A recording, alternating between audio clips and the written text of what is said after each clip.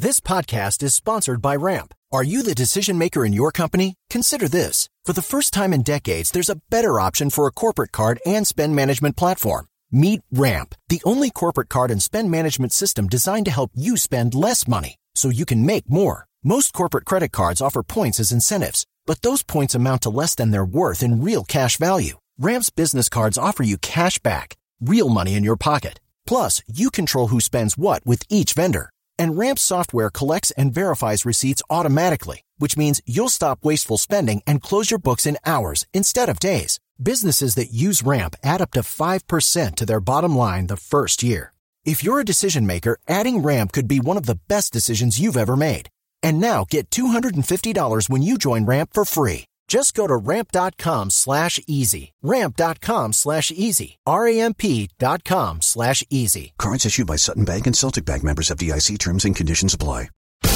The One Tough Mother Podcast. The One Tough Mother Show is real talk with special guests including industry leaders, celebrities, and amazing women who've overcome adversities to work their way to the top and are willing to share their real life lessons. Remember, you don't have to be a mother to be one tough mother. It's all about you.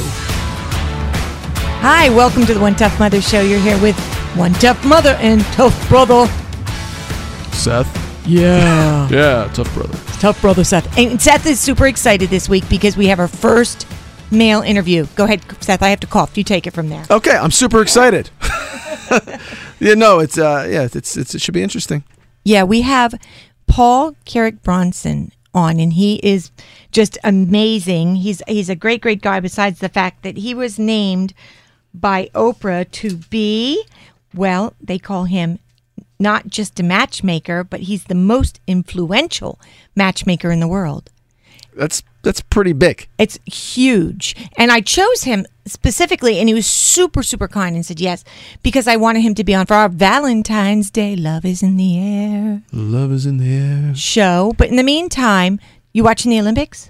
I haven't caught any yet, no. Oh, dude. But I've heard. Good stuff. Yeah. Good stuff. I'm going to catch up on it. I love the Olympics, and I don't watch it as much as I'd like to. But you know what? Mail Manager Mom's really into it. Like, I hear her upstairs in the apartment. Hooting and hollering? Yeah. She's really into it. Like, I saw a couple highlights. Oh, my God. The snowboard stuff is just off the charts. Crazy. I read a quick article about Red, you know, the one that won the snowboarding thing. Yep. His older brother said, and it was, I'm going to paraphrase because I don't remember exactly how it went, but he was like, I used to be so pissed that this kid would be trailing behind me and have to take him with me.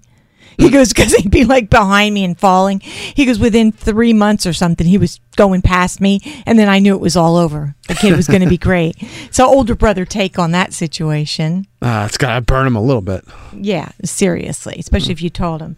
But in the meantime, I want to thank our sponsor, who is American Cobalt Aqua Farms. Great stuff. They have arapaima, which is a superfood. It's a fish loaded with omega-3 and omega-6 protein and collagen. And I took it to a chef friend of mine. Pammy is the executive chef down in Atlantic City. And I took it down there just to see her make it and see what she thought of it. She raved about it. She just raved about how wonderful it is, how delicious it is, and how versatile it is. And it's fed some of the finest food ever. I went to the facility. It was amazing to watch it. So I guess I'll just take your word for it. I know, Seth. I just haven't gotten there yet. I'm just teasing. Every time I keep thinking about it, I've got to get over there. It's American Cobalt Aqua Farms. They take pride in supplying healthy, nutritious food through responsible, sustainable, eco-friendly aquaculture. The quality of their all-natural fish is completely uncompromised. I couldn't believe it. The place was immaculate, and it's never exposed to antibiotics, vaccinations, hormones, chemicals, heavy metals, or uncontrollable environmental factors. I can never say environmental. This is the most healthy fish in the world. It is. It's incredible. And it's like a cloned fish, like the perfect fish was made. I know. It's huge. I mean, it's a huge fish, and it's super thick and super flaky and delicious. I really enjoyed it. And you can call American Cobalt Aqua Farms at 973-601-8441. Again, it's 973-601-8441.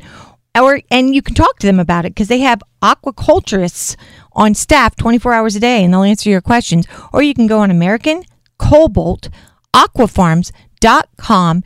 Arapaima, and Seth and I knew we're naming a mermaid Arapaima. We love that name. Seth wants to name his new child Arapaima. It's in the running. Is it in the running? For sure. What did Melissa say? No. Okay. American Cobalt Aqua Farms. We love you. Thank you for being our sponsor. And everybody check it out. It's awesome, awesome fish. And in the meantime, we'll be right back. The One Tough Mother Podcast. Real talk with amazing women who have worked their way to the top and want to share their real life lessons with you. Today's guest is our first male interview on the One Tough Mother Show, and we're super, super excited about it. Like I said, it's Paul Carrick-Brunson, and I followed him for years. In fact, we've been friends off and on for years on social media.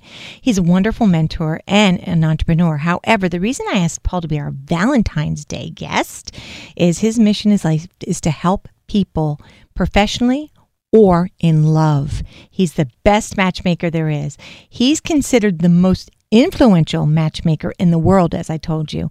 In 2012, Paul was a very special partner with Miss Oprah Winfrey and co-hosted a show on OWN. It was a reality documentary called Lovetown USA. In fact, Oprah says Paul is much more than a matchmaker. And we're about to find out if that's true. And Seth is super excited because he's a male guest. Yay! Yay! So we want to welcome to the One Tough Mother Show my friend and a very cool guy, Paul Carrick-Brunson. Hey, Paul. Welcome to the One Tough Mother Show. I'm so excited to have my first male guest on the show. This is big. Like, there's a lot of pressure on my shoulders right now, being the first guy up. So, but I appreciate it. I am honored. Thank you. Oh, you're so welcome. And Seth was like, yo, finally, somebody else is going to be there with me. Yeah, thank you. It's tough. It's tough out here, I can tell you. Man, Seth, I tell you what, I've listened to a few shows, and sometimes you take a beat down, man. Tell me about it. Tell me about it. He's good at it, though. He's really good at bobbing and weaving. He's very good at that. Well, so, I'm with Seth today. Oh, yeah. Okay, so now it's 2 against 1. Now I'm really feeling the pressure. Yeah. Back down, Karen. Anyway, Paul, it's incredible to have you on, but I have to talk about your book. It's complicated, but it doesn't have to be. I think that's just a good start. Even though you wrote it a few years ago, I'm super, super interested in it because when you wrote it, you said, this is something my toddler son will be able to read later in life and get stuff out of it. How so? Yeah, absolutely. You know, what's interesting, too, is when I wrote that, I had a toddler son. Now I have 2 sons. And that toddler is now 7 years old, and I have another one behind him. But I absolutely, when I wrote that book, the problem that I saw with so many relationship books were that they were very trendy. Should I say tips and tactics and that kind of stuff. I really wanted to write something that was evergreen, that could stand the test of time. And so I thought about quote unquote rules, things that never go out of style. Things like, we always lose love, but we always gain love back. Right. Things like, impressions really do mean a lot.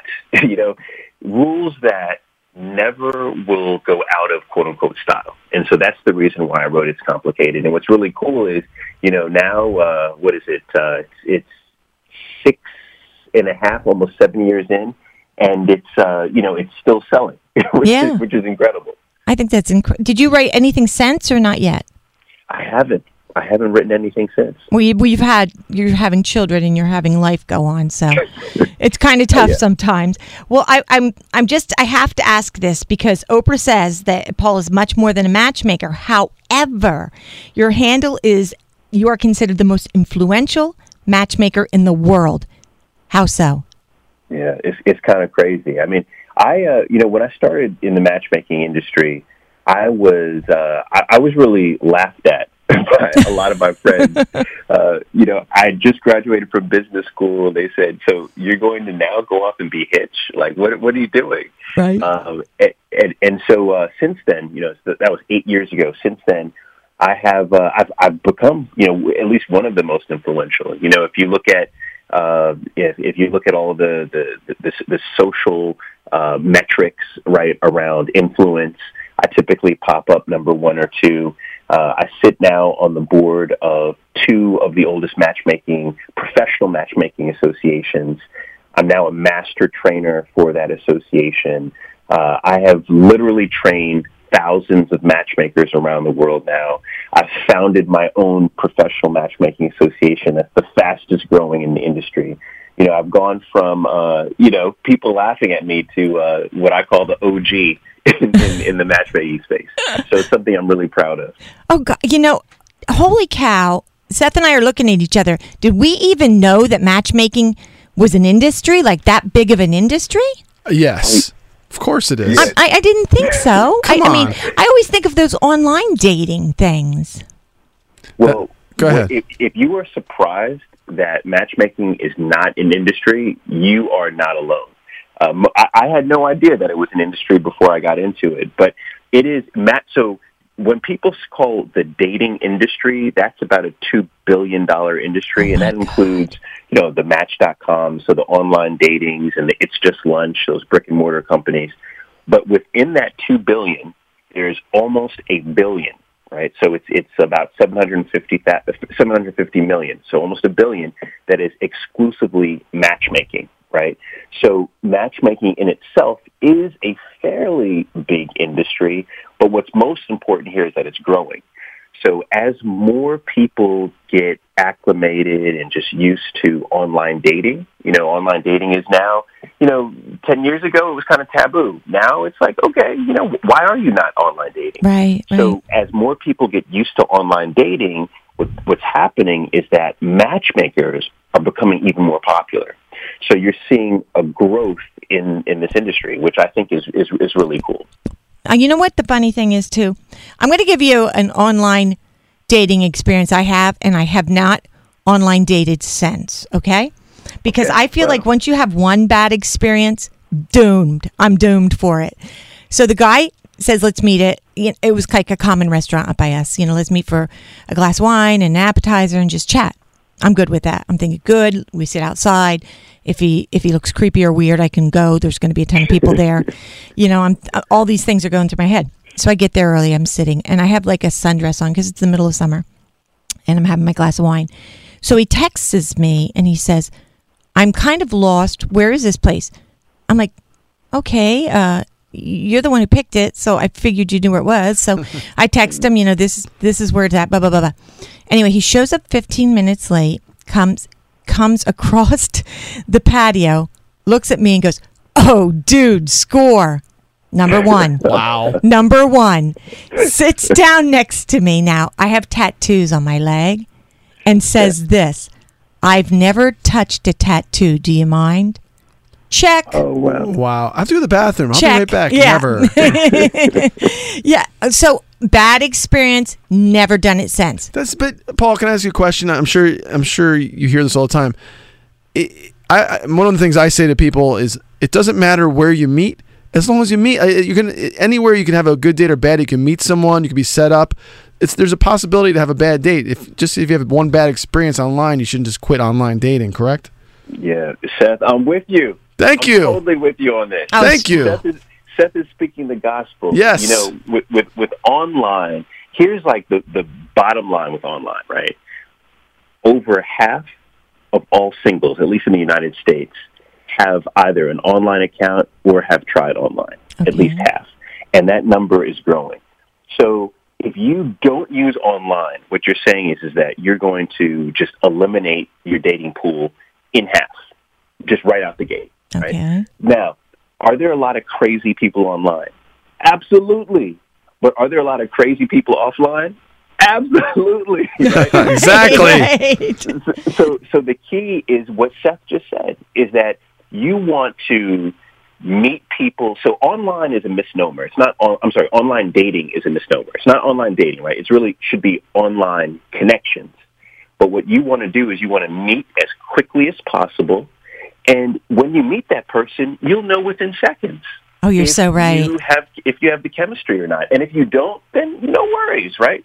But if you do, then you have something. So the key is to meet as frequently as possible. I think Seth had it right. And Paul, thanks to the internet, I'm a little biased because thanks to the internet, I have a beautiful wife and kids and family.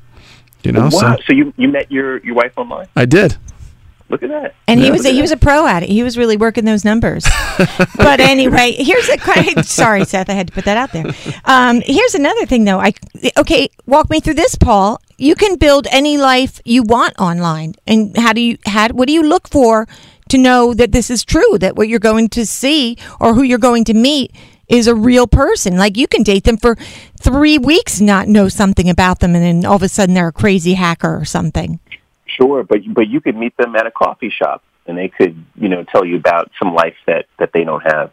But I will say this: is there are some tricks of the trade. Can I give you a trick of the trade? Oh, please. Okay, this is a trick of the trade. Now, I don't like to publicly talk about this because this is like something that we do behind the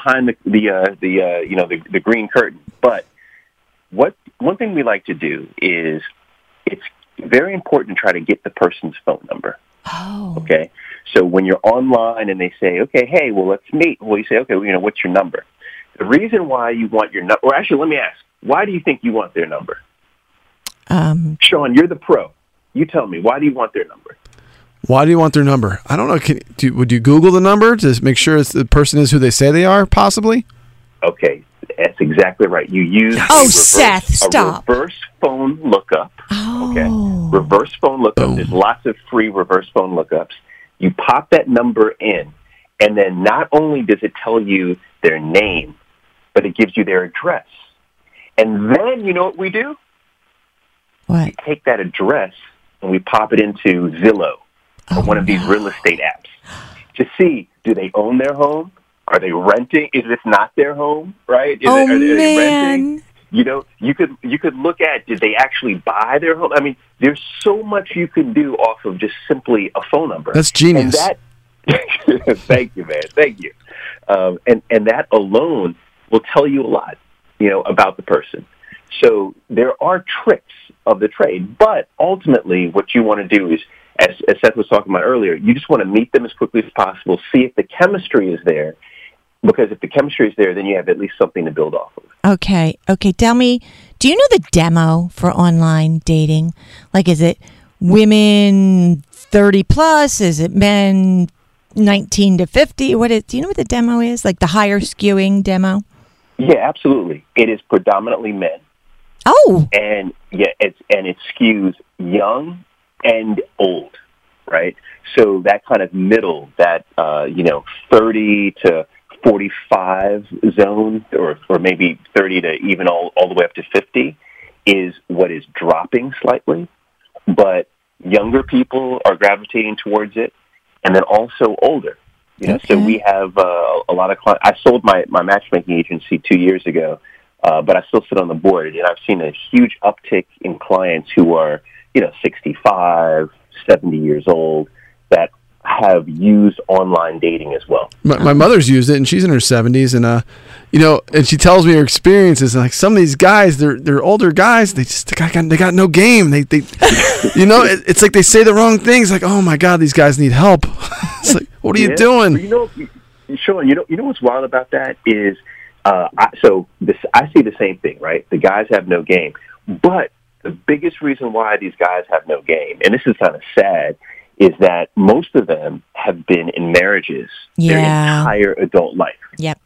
And now their wife has passed away, and they have literally been out the game for 40 years. Right. And so they don't even know they don't even know it's called game. That's how bad their game is. You and Seth have to write a book about this. Then you and Seth have to get together and write a book about how to have game again. Oh man, I think that people try too hard. It's just take it easy, especially at that age. You don't have to come on so strong. In my opinion, at an older age, you're trying to be friends, and just take it easy. Like these guys, I think to your point, you're right.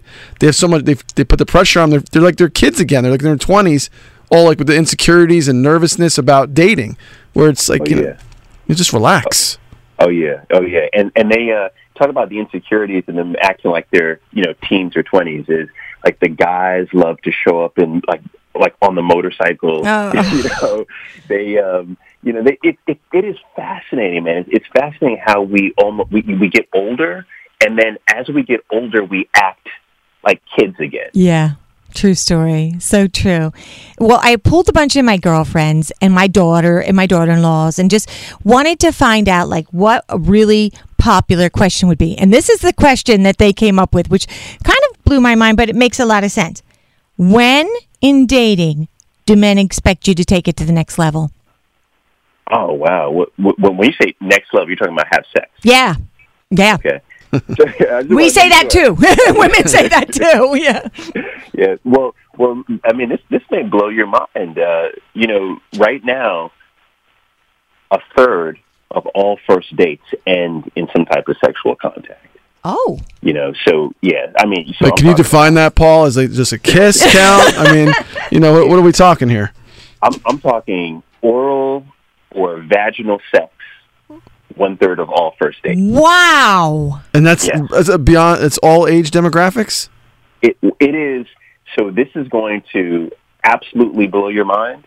But as you get older, the percentage is higher. Wow. The percentage would be lower.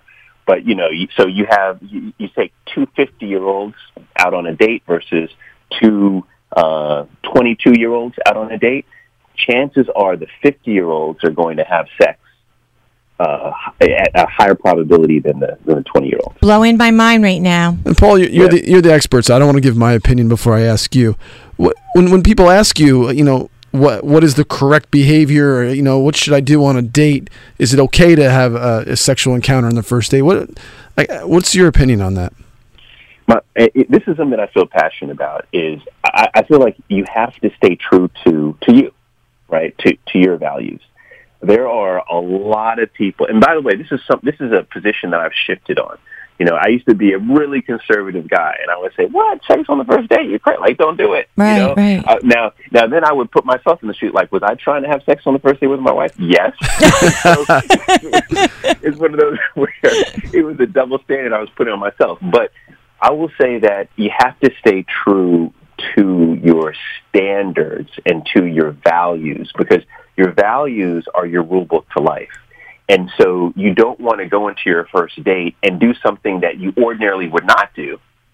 And so if that means you have sex, that means that, you would have sex, or that means that you would not have sex, stick to your values, because it's going to be the values that indicate whether or not you're a better match Paul, for that person. Don't you feel like sometimes his values go out the window with a few drinks, or or just getting caught up in the moment of the euphoria if you're really attracted to somebody? I mean, when I talk to girls that I'm friends with and they ask advice, it's kind of, I say, it depends. If you're just looking to have fun, then just do whatever you want, have fun. But if you like someone, maybe you should get to know them a little better first, because I feel like once you cross that line, your dates become what you do before you have sex. What do you want to do before you have sex? Should we have dinner before we have sex? Should we take a walk before we have sex? Should we see a movie before we have sex? So I feel like if you spend a little more time getting to know each other, and leave that, there's plenty of time later to have sex. Oh yeah, it's one of these where if you look at just the sheer numbers, because like I'm a data guy, right? So I like to look at, okay, well, if you do have sex, what percentage of those people end up, getting married or getting divorced, that kind of thing. The numbers like far over-index on people who wait, right? Especially women who wait. Yeah. So so if you're trying to play this strategic, it's much better to wait. But to your point, though, Seth, about with a couple of drinks and euphoria, values go out the window. I think if it is a hardcore value, it never goes out the window. Right. It just means that it was never a true value. It was an interest, but it wasn't a value. And I feel go ahead. I'm sorry. I'll give an example. This is something that I'm really passionate about too. Is I'm big on monogamy, right? Right. And I'm a huge I despise men or women who cheat on their spouse. Right. I just despise it. It doesn't make any sense to me unless a polyamorous relationship is your thing, right? Right. But for me, right, family is one of the highest values I have. You're preaching to the church here, because we're totally with you on that one. Totally. 100%. So there you go. So I had to learn that too, though, right? Yeah. So I could go out. I could go have a great time. I could be drinking. I could be anywhere, and I'm still not ruining my family situation. Like, I am not stepping out on my wife. Like, there's no amount of, intoxication that's going to allow, that's going to allow me to do that. And so my larger point is that stick to those true values. I think, what I think a lot of people have an issue with, and I see this with clients that come into matchmaking, is they profess the values they want, right, but they actually don't possess those values. Right. Paul, you feel like some of these women, the women I've been friends with in the past, I feel like they get that euphoria and they like the guy so much that they want to do it for the guy. They want to please the guy to hold on to him. Yeah, and I feel like it's the opposite because I had a single life and I feel like you feel a little bit differently most of the time about a woman that you're with right away. Because guys, like you said, you want to sleep with your wife the first time you're out. Guys kind of have that in them, that drive, and they feel it and they kind of go. And I feel like, I hate to say this, but I almost feel like it's up to the woman to say, hey, slow down, or, thanks, have a good night. Don't go upstairs or whatever else. So I mean, speaking for myself, is when my wife turned me down, that actually, I like that. Right. The respect goes right up right away, right? Yeah, absolutely. And so you find in your matchmaking, do you find women saying that? Well, I was really hot on him. He was really gorgeous. Like, I wanted to make sure he called me again, so I slept with him. Oh yeah. So this is what's sad. Quite honestly, is what you just said at the end. I wanted him to call me back, so I slept with him. Right. I wanted a second date, so I slept with him. Right. Here's my reaction to that, and we try to do coaching, we do coaching prior to them, going out on these dates, and that is, if a man senses two things, right, and this is a woman, by the way, too, a man and a woman, right, if we sense that we are physically attracted to the person, right, so you meet them and you're physically attracted to them, and not only are you physically attracted, but you feel as if in your conversation, they listened to you. Right. Not just heard you, but they appreciated what you had to say. They responded back, like they listened to you. If you have those two things, in my opinion, that's chemistry. Right. And if you have chemistry, they will want the second date. There's no question about it. If they're dating just for, like they're just dating for casual sex, then they don't want a second date with you. But if they are seriously dating because they want a committed relationship, if you have those two things, which add up to chemistry, they will want the second date. It's not about whether or not you had sex with them. Right. Right. And women get that twisted. They'll I didn't sleep with him, so he didn't call me back. You don't want that guy to call you back anyway. Have some self-esteem and believe in yourself. You want a guy to call you back because he likes you. Exactly. Right. So when I asked the guys, and I asked a few guy friends, and I said to them, what would they ask? And they said to me, Kara, ask them how you get out of the friend zone. Like, I've been with this woman. I've worked with her for a long time. She's single. I'm single. We have something going on. She likes the same things I do, but she never crosses the line of the friend zone. How do you get out of that? Yeah. I mean, there's two thoughts to that, right? One is that once you get into the friend zone, that's the zone for life. you're not moving out of that zone. Like, especially when she puts you into that zone, you're friends. You'll be at her wedding when she's getting married. Yeah. You'll sit front row. But going back to science, right, and psychology, there's stuff called the law of proximity, which states that the longer you are with someone and the closer you are with that person, the higher probability that they will fall for you. Oh. There's also a lot of science around, so dopamine is emitted from your brain when when you're doing something that is a bit stressful, right? So exciting and stressful. So that's the reason why, and let me back up. And dopamine is a bonding agent. So that's the reason why a lot of therapists will suggest, well, hey, if you and your husband are having a bad time in your marriage and you've always wanted to go jump out of a plane, go jump out of a plane together. Oh. Right? Go do something crazy, because that dopamine is excreted from the brain, and it's a bonding agent, and you two doing this together helps to bond you, right? So you could look at some of those things. That's like, great advice. doing these kind of, crazy events, as well as staying with someone closely. And maybe you can woo them in, pull yourself outside of the friend zone. So like it'd have to be crazy though. Like she would have wanted to climb Mount Kilimanjaro, right, in Tanzania. And, and it just so happens that you can accompany her on this 2-week trek up Mount Kilimanjaro in Tanzania. It is just the two of you. And she almost dies 3 times, right, climbing up the mountain. And then, maybe in that situation, you could get out of the friend zone. Yeah, I think you're out then. Chances are you're not. Oh, dude, I can't believe it. So let's circle back to marriage, because this was a question I had too. And just not even just marriage. Let's just circle back to just like, okay, you're with someone, you're dating someone, you've been with them a while, or you're married and you're with someone you've been with them a while. They cheat. Is there any way back? Oh, yeah, absolutely. I mean, absolutely. I mean, and I will say this: I'm not a marriage expert, right. But I've been married for now 16 years, and I have counseled dozens of friends who have been maybe in situations like this or different, and there's absolutely a way back. But this is why it always goes back to your values, right, and what you value most. Because in some relationships, the value is placed on, it's the highest level on.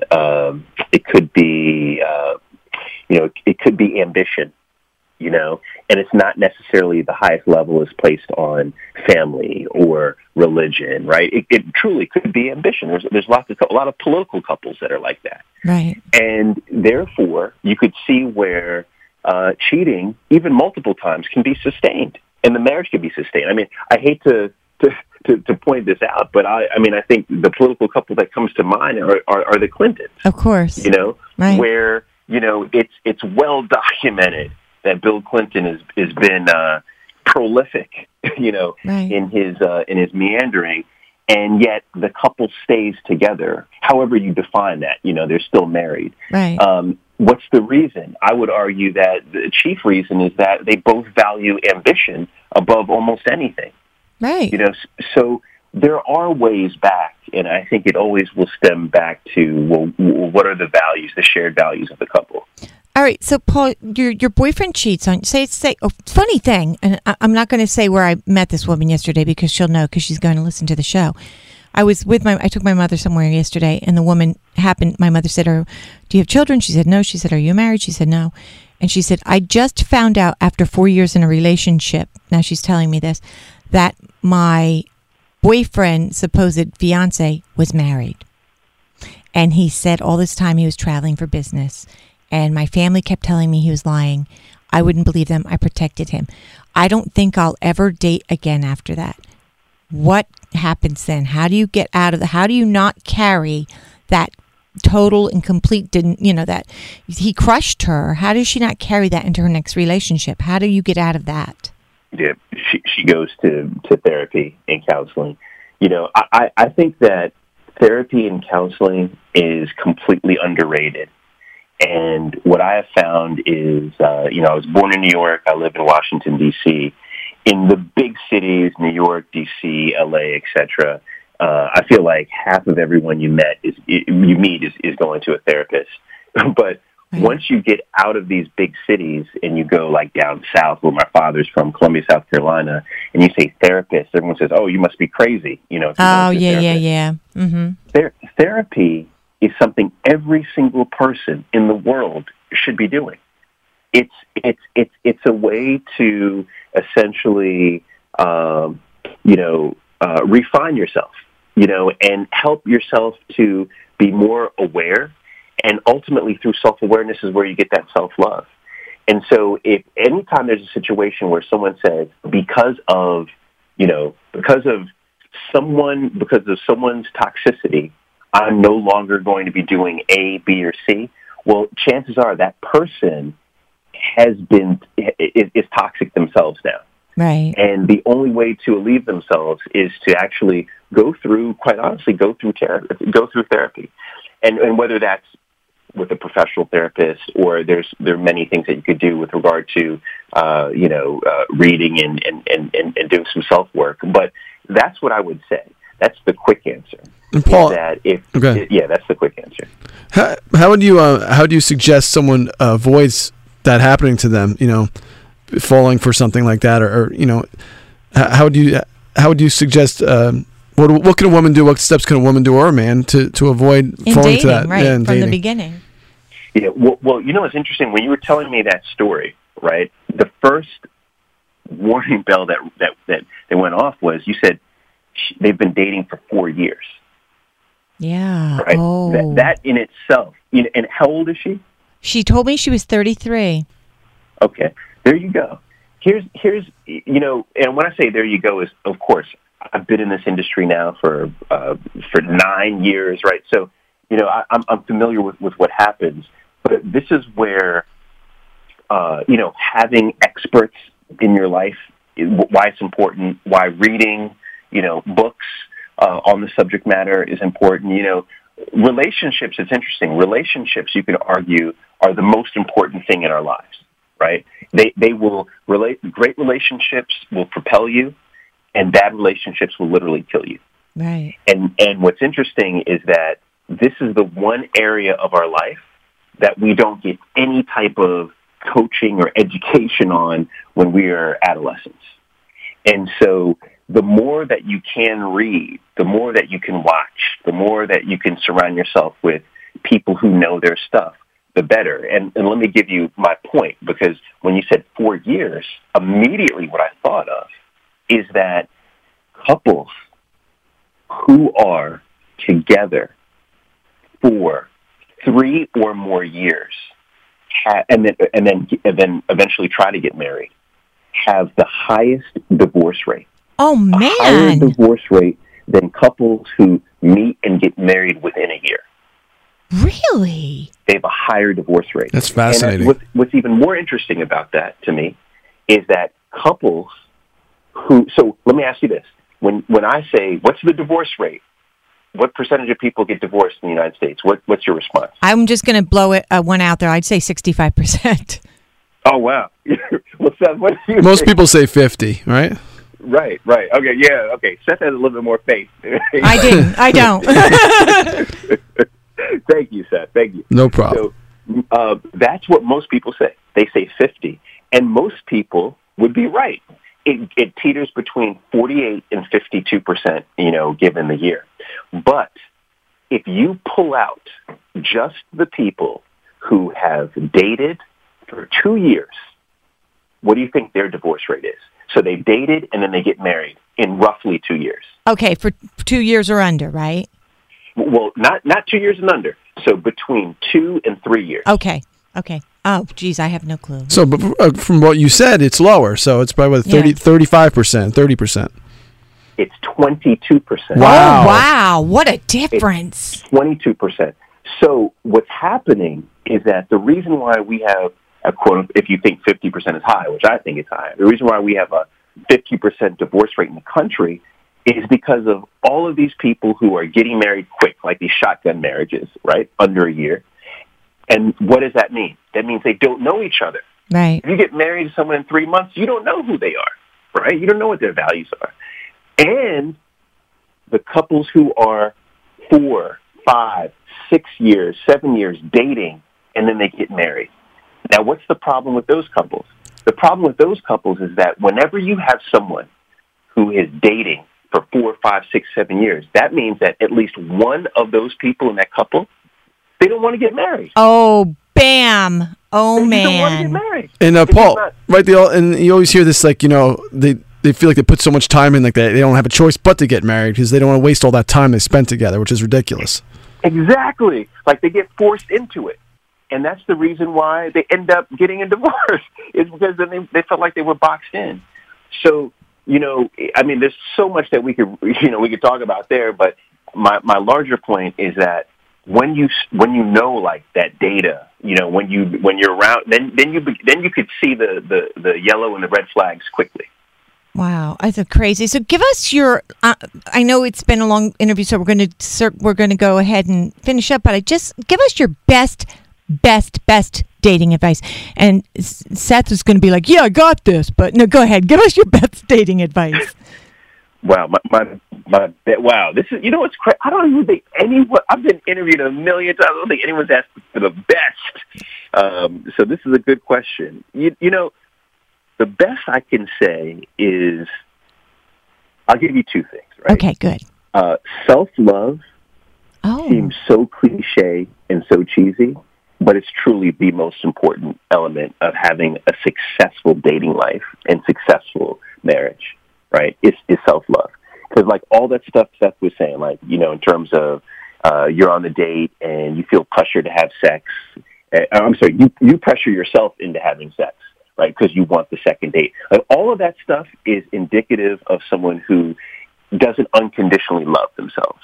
Right. So self-love is everything. That's one. Secondly is if you want to really thrive in not just your dating life, but then after dating, if you get married, is you have to surround yourself with just like people who stand-up people, people who are not out here, your crew. Like you can't be dating it's very hard if you are trying to date in a committed way and your entire crew is just like running amok through the city. Like they are having sex with mailboxes, like with everything that they see, That's kinky. Which by the way, you know why I keep using that, having sex with mailboxes? Because did you guys hear about the Quincy Jones interview? No, we have to hear this. What happened?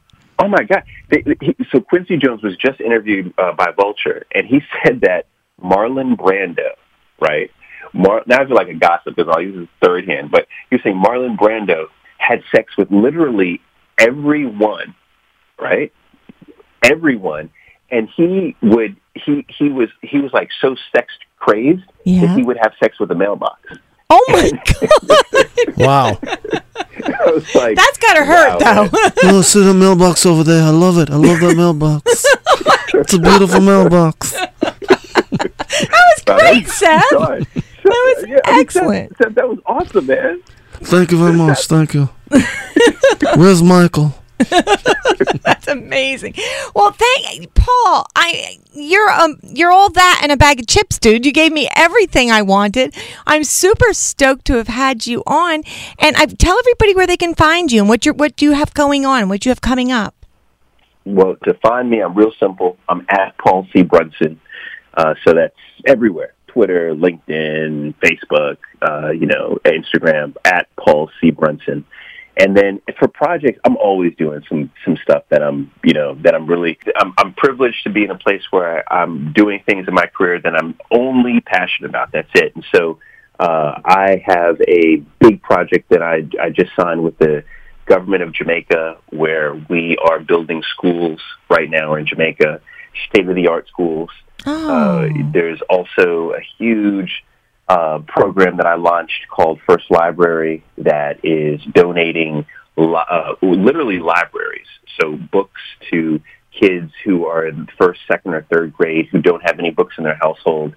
So we're giving them libraries so that they'll have their own physical books. There's a lot of projects that I'm touching right now, but those two in particular are close to my heart. And Paul, will you come back and tell us about, we want to help you. When you say that, do you mean that you can donate books from your home to kids for this project? Yeah, well, you can't donate. So this is only new books. Okay. So we don't take used books. But for the Jamaica project, we will be picking up books, used books. Oh, cool. So absolutely.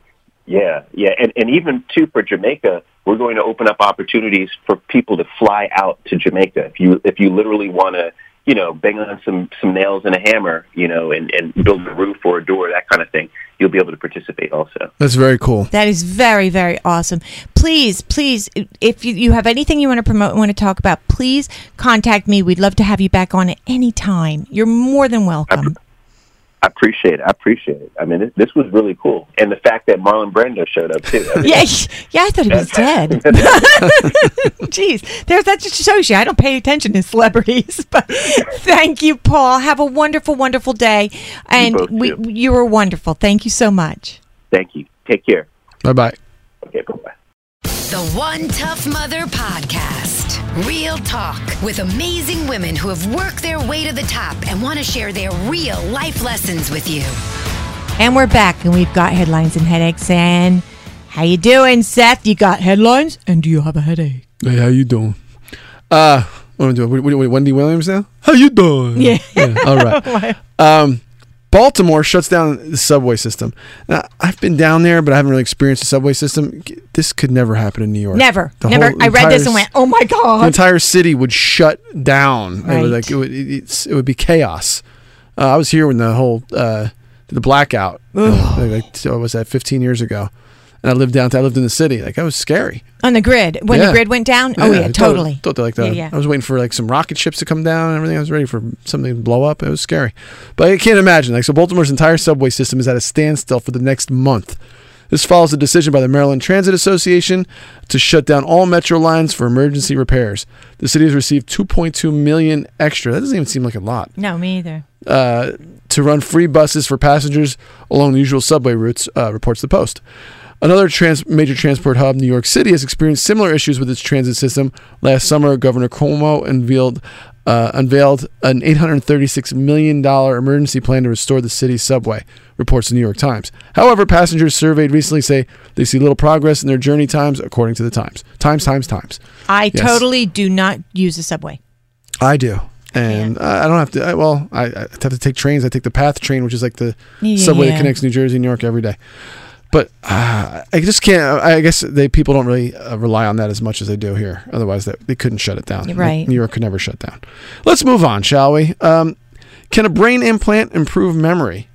No. You're not putting anything in my brain. No. I think you need some help. Yeah.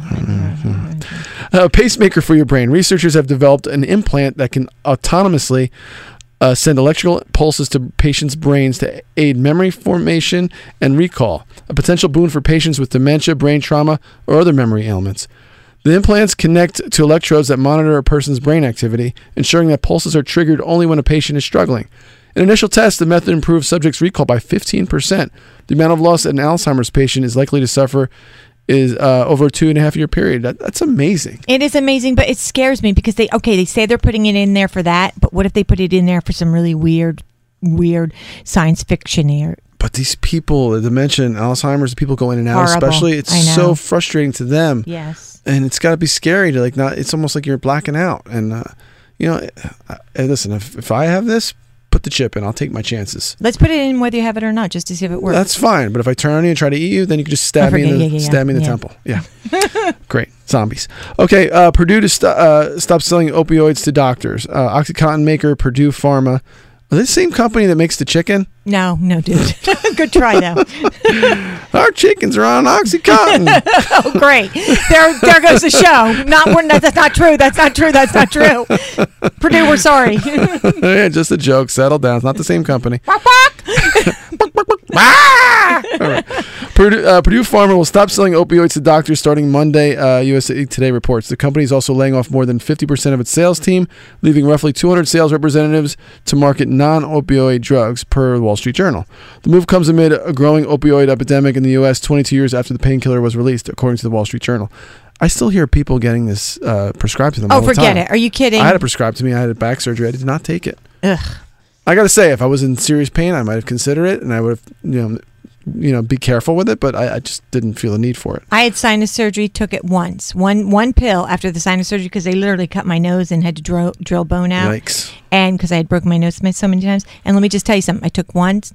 I felt so horrible. I threw up. I just couldn't deal with it. Never took it again. It's a heavy drug. My dad actually got a little hooked on it a little bit. Not totally, but because he had surgery. Right. And he had to wean himself off, and just it was scary. And Very scary. There's other things. There's got to be other things that are safer. Right. And not that I'm a fan of any of that stuff, but I do see there's a need. Right. Obviously. So let's talk about the Olympics that I missed. Okay, what you missed at the Olympics last week, and this is the one that you talked about. Yeah. That everyone's talking about is a 17-year-old snowboarder, Red Gerard. What a cool name. Took home the first gold medal for the U.S. in South Korea. It took only one run for Chloe Kim to win gold for Team USA. Unbelievable. Yeah, unbelievable. They said like even 4 years ago she was the best, but she was too young to compete. Like, my God, she was already that good. Yeah. You know, these kids have no fear, and they start at a young age. It's amazing what they can do. She did this half pipe. She got in the first place after one run and didn't look back. Figure skater, how do you say her name? Mirai Nagasu. Yeah. Became the first U.S. woman to land a triple axel at the Olympics, helping. I got to see that. It was awesome. I watched it like 3 times on the internet. Yeah, she helped the U.S. team win bronze in the team skating event in the process. Wow, it's amazing. America fell in love with Ship-Sips, U.S. brother-sister duo who took second place on the team in short dance. Yeah, I love that. Actually, I love anything on ice with That's ice cool. skate. You're on blades and you're dancing around. It's amazing. That is amazing. Luger Chad Mazder won silver at the Olympics, taking home first medal for an American in the event. That's okay, pretty so cool. where are we at? What is the standing? We have 6 total. We're behind Germany and the Netherlands. Each have 7. Germany has 4 goals. Netherlands and U.S. have 3. So it's early yet, and we always seem to do okay in the Winter Olympics. So we'll see how we it pull goes. it out. Yeah, it'll be good. Go Team USA. That's all I have to say. USA. Yes, well, that is our country, and we're rooting for you. Yep. Valentine's Day. Yes. The history of Valentine's Day is not so romantic. Did you know that? No. Oh, Saint Valentine, right? Valentine's Day is a time of year to show your love by dropping money on flowers and chocolates, or grouse about how cheesy and consumerist the holiday is. Valentine's Day's religious origins have taken a back seat. There were multiple Saint Valentines throughout history, and the feast day first became associated with love in the Middle Ages. Oh. Yeah. All right. Now we've reached a point that the U.S. is set to spend $19.6 billion with a B? With a B. For Valentine's cards Day. and flowers and crap? Yes. And this all traces back to 3rd century and murder, and it's ugly. But we already started. We celebrated things. Valentine's Day already a little bit. Oh, did you? It was a church event that we went to, and they had like a whole dinner, and they had these young jazz band. They were really good. These 4 kids. Wow. 4-piece, and it was just really nice. Yeah, we had a nice day. Well, that's awesome. I just couldn't believe how much they spend on it. It's amazing. But speaking of which, I got to go to get some stuff. No, you already did that. I hope. No, I didn't. Oh, I did because this is not live. Yes. So I did, and it was great, and she loved it. You're welcome. Okay. And that's all we got. I hope everybody had a great Valentine's Day, and it actually works with our theme, right? It does work with our theme. Yes. And you know what? We want to thank American Cobalt Aqua Farms with arapaima, which is a fish. It's a superfood loaded with omega-3, omega-6, protein, and collagen. American Cobalt Aqua Farms. It's the official fish of Valentine's Day. It is the official fish of Valentine's Day. Arapaima. It sounds very Valentine's-ish. And you can call them at 973-601-8441, 973-601-8441. And you can go to AmericanCobaltAquaFarms.com. The fish is amazing. I love it. I've eaten it. Seth will eat it whenever I get a chance to bring it in. Mm-hmm. And all I have to say, Seth, is mails in. Mails in. Email number 1, dear One Tough Mother. I'm back in the dating game after 16 years of marriage and 3 kids.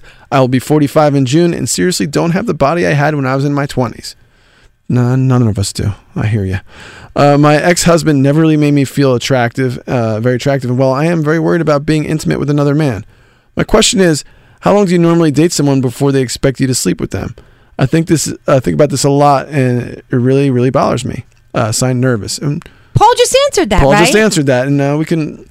He said you have to go based on your own values, and and I think that one of the things I said was, especially someone like I think if you get to know someone, you feel comfortable with them, right, and they'll make you feel comfortable, then you won't have an issue. So take your time, and get to know this guy, and also if you're not happy with yourself, he also said that self-love, that really stuck with me. He talked about self-love. Make sure you love yourself and make sure you're comfortable in your own skin, and if you're not, do something about it. Make sure you're happy with you. Right. And if you're happy with you, there's a better chance that someone else will be happy with you also. Right. So, don't be so nervous. Take your time. Get to know someone. Yeah. Don't expect it. You're already like, oh shit. You're like anticipating disaster. No, just chill. Just go out, have a good time. You make the expectations. Right. You don't have to go by anyone else's. So you set the expectation. You do you, right? That's what they say these days. The kids are saying it. You do you, boo. Yeah, so get out there, feel good about yourself, and someone will be lucky enough to have you. I agree. Thank you. Yeah. All right. Valentine's email number 2. Dear Mother, I've been dating this chick. All right, I got a problem already. This guy, I'm dating this chick. I've been dating this chick for 3 weeks. Do I have to get her something for Valentine's Day? First of all, what's wrong with you? I'm dating this chick. I'm dating this chick. The Fonz? Are you the Fonz? Hey, I'm dating this chick. And what, you can't bust out a flower, like one flower or something? If you want to continue, we talked about this too. Do you like this girl, or is this someone you're just hanging out with? I mean, you're trying to get rid of her. Don't get her anything. If you like her, dude. Yeah. If you like her and want her to stick around and keep dating her, then maybe listen. You don't have to get her an engagement ring, but you can get it's a gesture. It's not about a price tag, right? So flowers are not that expensive, So or one flower, one rose, or a box of candy. Holy cow! Or if you broke, if you really legit broke, you write her a poem. Make a card. If you should have there should be some kind of gesture. Okay, if you're dating her, I'm assuming you take her out. So you can take her out, take her for dinner. You're dating anyway. Yeah. Acknowledge the holiday. Doesn't mean you have to marry her. Right. Yeah. Exactly. I'm dating this chick, and by the way. Enough with the chick. Dating this chick. Yeah, knock it off with the chick. What, are you going to take her to the sock hop? What decade is this? Yeah, I'm dating Next. this chick. Right. Thank you. Get me out of there. I'm out. Get me out. You're out. Dear OTM, how many times do you forgive someone you love? My boyfriend is not nice all the time. He gets moody, nasty, and demanding when things don't go his way, and says very mean and cutting things to me. He wasn't always like that, but he certainly is now. I know exactly where this stems from. Ryan's successful business owner father is a chauvinistic, controlling tyrant with Ryan's mother. From what I'm told by Ryan, he's always been this way. His poor mother wasn't even allowed to use the car without father's permission. He pays for everything with the company's money, and that is his reasoning, so he controls all of it. If she even tried to talk to him about getting a job, he would freak out because he makes enough money that she doesn't have to work. What would people think? Oh. Yeah. Well, we know this is a control thing, obviously. Mm-hmm. In the past, Ryan would talk about how much he hated the way his dad treated his mother and how all their friends and acquaintances never knew the real dad because in public he acted like the perfect husband and father. Heck, his dad tried to break us up numerous times in the last 3.5 years saying, I'm just not good wife material. Wow. Anyway, I'm beginning to see he's getting to Ryan. After college, Ryan started working the family business to learn the ropes, and I think he is learning much more. In the last year, my sweet, considerate boyfriend has become a narcissistic nag. He's constantly saying, I shouldn't do this, I shouldn't wear that. He's always putting my friends and family down. My family and I are blue collar, and suddenly that is a problem for Ryan. I am a nurse and work in the hospital pediatric ward, a job that I love, but according to Ryan, a dead end. Wow. Where can you go from there, he asks. Then he backs it up with, well, when we get married, you won't have to work. He's dead wrong. Right. I tell him he's way off base the minute he starts his crap, and boom, we're in full-blown battle. That is where he hurls ugly, horrible comments at me about my family.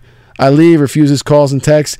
In a few days or a week, he comes crawling over with flowers and what seems to be a very sincere apology. I immediately fall for it because I love the old Ryan with all my heart. But seriously, Mother, this battle is becoming more regular and lasting much longer, and I want it all to stop. What should I do? Dude, the apple doesn't fall far from the tree. This kid has been raised, or this guy has been raised watching this for years and years and years and years and years. And I'm falling back on what I always tell you. You can only be treated the way you allow him to treat you. You keep taking him back. You keep making excuses. You keep saying it's not him. You keep saying he's getting it from his father. All those things are probably true, but is it going to change?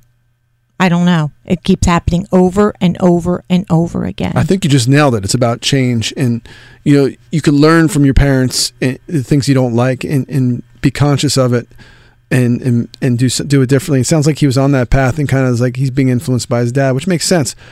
But you just said change. And, and the next time this happens, say, look, don't come back with an apology.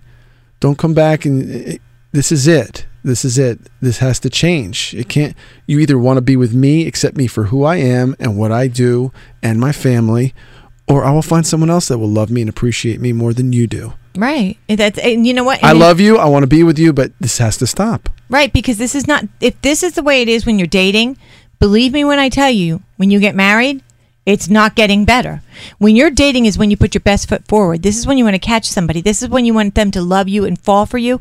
And if this is his reaction after a couple years of dating, no. And it bothers me extremely that his father tries to break you up, saying you're not good wife material. Why? Because you're not sitting at home? Worried about this. I hate this attitude, this male attitude. And it's an old-fashioned attitude, but it still happens. I hate it with because we talk about equality. I'm all about equality. To me, and I don't want to get a whole big soapbox with this, but men and women, you can work. People can do my job. I can do their job.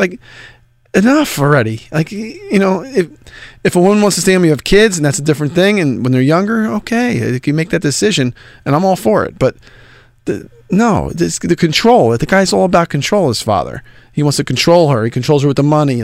I run the house. And I have some of that in my family, and it's disgusting. Disgusting. You work together, you're a team, and it's not about dominance, unless no. Right. He's supposed to have your back. You're supposed to have his. It sounds like he's his. a good guy. So if she can get to him and if he always knows he can get you back, when next time you push it back a little further. It's this can't be we can't keep doing this pattern. Yeah. Either you have to understand, accept me, or that's it. And you got to think about how much time you're willing to invest in this. How long is it going to take him to find it out? And seriously, Seth, he's controlling to the point where the father was in the beginning, I'm sure. Right. And that really bothers me because he works for the dad now. Right. So he's with this dad 24/7. Is he going to at some point regress and go, well, yeah, my dad, think about that. And, this actually goes back to, what Paul was talking about, self-love and everything. For, women are listening to this show, you don't have to take that from any guy. I don't care I don't care if you're at home and he makes the money. No one should treat you like that. Ever. You're partners, and you don't have to. If people think they have no choice, you have a choice. You can stand up for yourself. You can stand up for yourself and you let them know this isn't going to work for us, for me. 100%. And you're not. No one's happy like that. You can't be happy because you're like a child. It's not even a husband-wife relationship. You're like a child. Right. You're not working together at all. You're working at each other, not for each other. Well, no, you got your role. You cook, you clean, you do the laundry. Yeah. You do what I tell you to do because I make the money. So if it wasn't for me, you wouldn't have a roof over your head or food. And it's crap. Last statement. People can only treat you the way you allow and talk to you the way you allow. If you allow this to keep happening, he will be allowed to keep doing it. That's just the way it rolls. So you've got to try to really break out of that pattern. And we're going to go with Mother Says right now. Again, it's brought to you by American Cobalt Aqua Farms, AmericanCobaltAquafarms.com. Arapaima, which is an unbelievably delicious fish. You need to try it. It's amazing. And Mother Says is, normal is just an illusion. What is normal for the spider is chaos for the fly. Think about that with that last letter. Mother Says, normal is just an illusion. What is normal for the spider is chaos for the fly. Thanks so much for listening. And we're super excited. Our audience is getting so huge. So tell all your friends, tell everybody about us, and we'll talk to you next week.